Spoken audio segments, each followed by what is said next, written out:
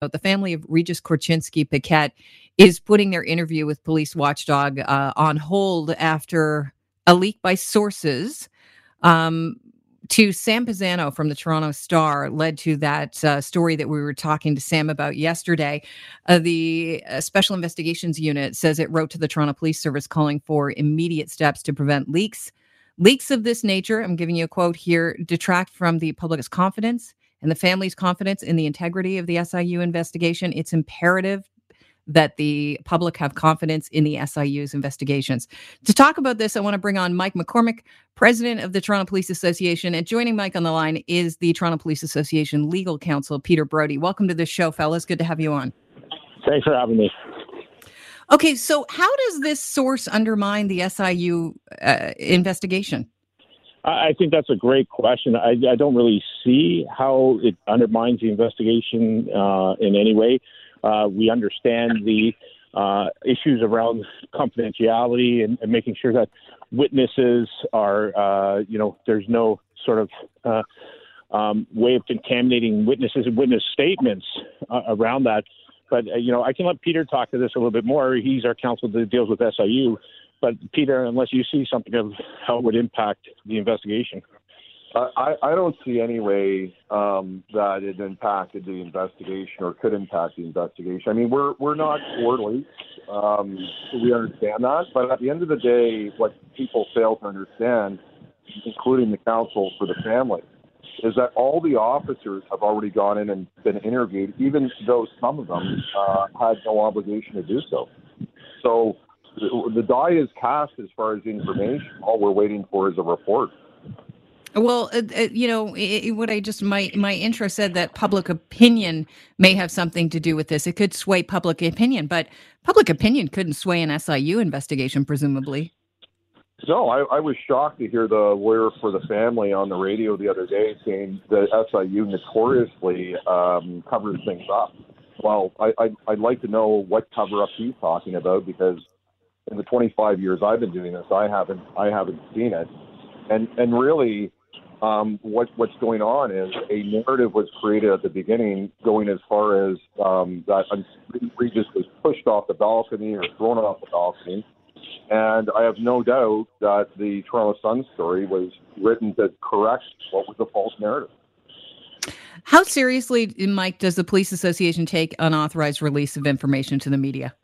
I mean, we take that very seriously, obviously. And again, with what Peter's saying, to echo what Peter's saying, with the context of what's going on, this is not only that there was a narrative going out there that was inflammatory, that painted, whether it was on social media or mainstream media, where we have, allegations of officers pushing somebody off a balcony, and then you have that with the backdrop of what's going on in the States.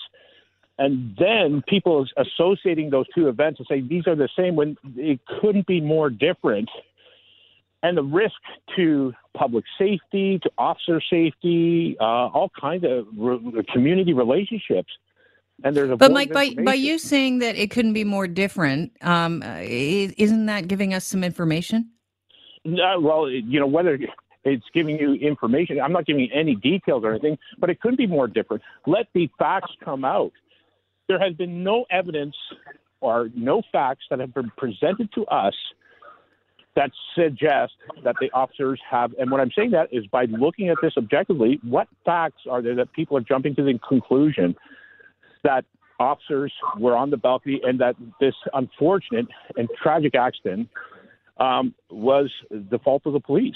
There's been no Toronto police are releasing a professional standards investigation into the possible leaking of information.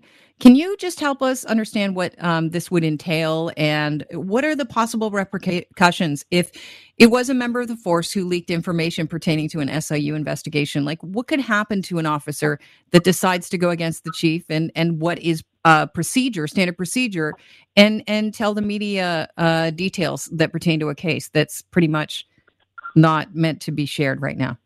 Yeah, I mean, I can jump in on that one.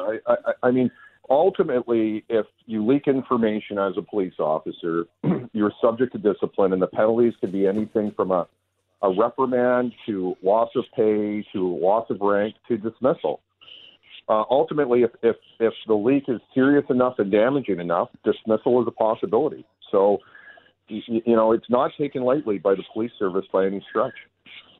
Okay, so Police Chief Mark Saunders, last Friday, he held this press conference, and it was unusual because normally when an SIU investigation happens, your chief doesn't hold any press conference regarding it, and I understand why he did with what's going on in the States. He wanted to make sure, as you said, there was some narrative out there that may have led to people, even before this investigation has begun, to believe something that may not be factual. So there was an imperative for the police chief to make sure everybody was on the same page. If there is a police leak, after he said that officers are legally prohibited from sharing details, if there's a police leak, does this show that there's a lack of respect or confidence within the leadership of the force, or just could this be someone going home, telling their partner about something, and their partner doing the leaking for them? It could be either, right? We don't know. But the one thing that I do know about this situation is because we started with a false narrative on the parts of some people, where we have ended up at the end of the day is in a situation that could be extremely volatile because people are equating this with what occurred in the U.S.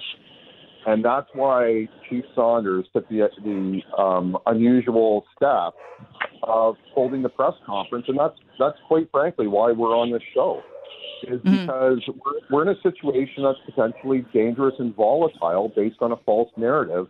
And what Chief is trying to do and what we're trying to do is correct the narrative and avoid things like this. I want to ask you, Mike, about something else here. According to Global News, an online petition is demanding that Toronto police wear body cameras. It's gaining momentum in Toronto, and this is, of course, in an effort to hold officers accountable while on the job. I think a lot of officers would be in favor of being able to show what's going on while they're on the job, via body cam. The petition's goal is 75,000 signatures, and as of Wednesday afternoon, it was around 57,000. What are your thoughts on body cams and your members' thoughts on body cameras? So this has been a discussion that's been going on for years, and actually we had piloted body cameras in Toronto. We had a committee struck that was doing that, looking at different technologies, looking at, for instance, information storage. We've been through the pilots. We've got everything approved. So the petition really is meaningless in the sense that this is already baked. It's already done. The lapel cameras have been approved, and it's with the Police Service Board right now to get the budget and to make sure that they pick the right vendor, and that's what we're waiting for.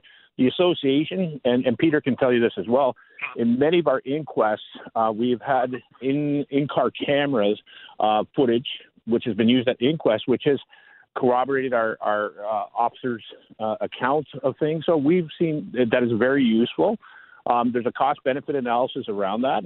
And so this is already moving forward. We're just waiting for the police service actually to pick the vendor. And, we're hearing a lot about police forces. Sorry, did you want to add something to that, Peter?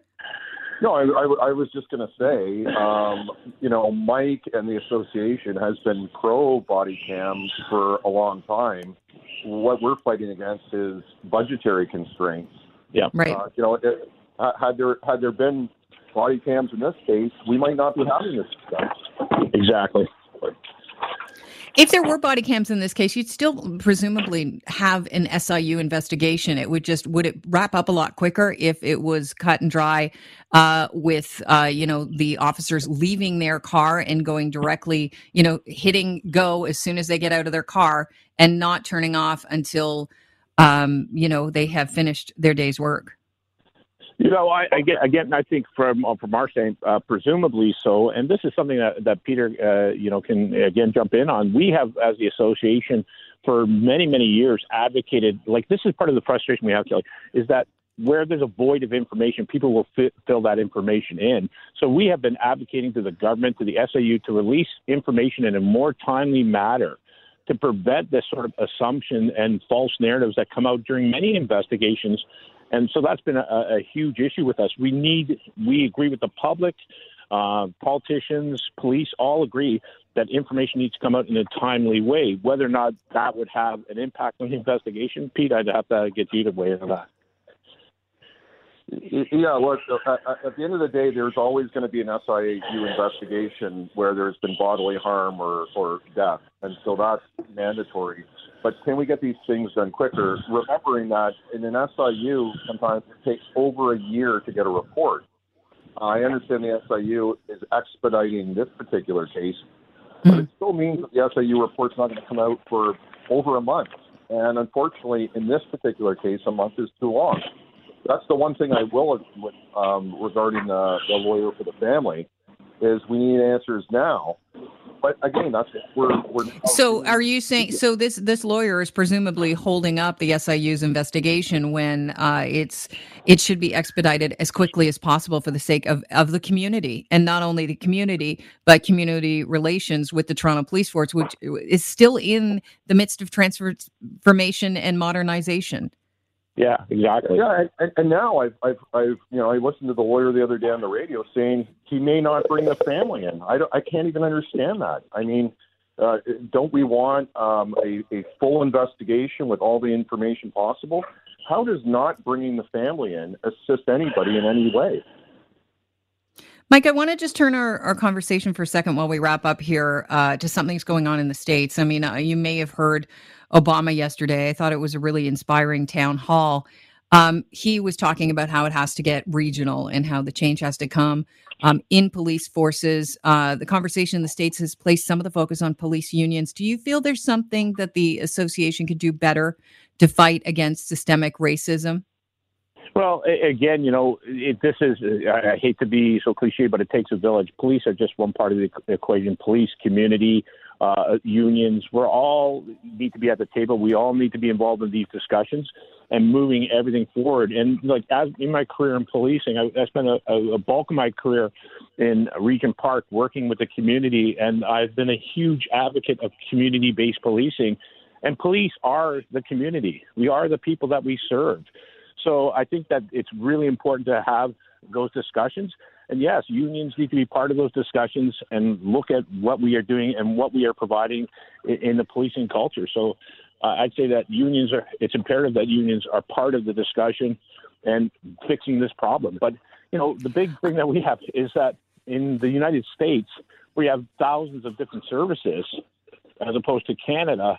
We are very different, but we also look at the issues down there, and there are some commonality within that. But we all for sure. But racism is racism, Mike, and if there are elements of that within any police force, it has to be weeded out, and you have to make sure that the union takes a big stand against people that have had continuous complaints. And I'm not saying that there are people within the ranks. I have no idea that have had continuous complaints. But when you look to the extreme case of what went down in the States.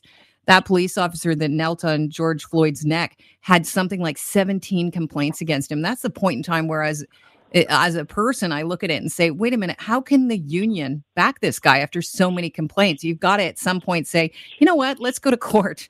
We're going to back away from you. Well, it's not a question of backing away, but everybody, police officers are put in a very difficult position of going out there and doing the job each and every day. And we have, in Toronto, for instance, are one of the most regulated, and again, Peter can tell you, probably the most regulated profession, and rightfully so. We have firearms. For sure. We're out there doing that. We get that. But there's also something called due process, and we stand by that. If an officer is accused of something, go through the process and let the process determine. We shouldn't just defer to trial by social media or media in general, or public opinion. There is a process to be followed, and we stand by that process. All right. I'm going to leave it at that, gentlemen. Have yourself a safe afternoon, and I thank you for coming on and talking about this. Thank you.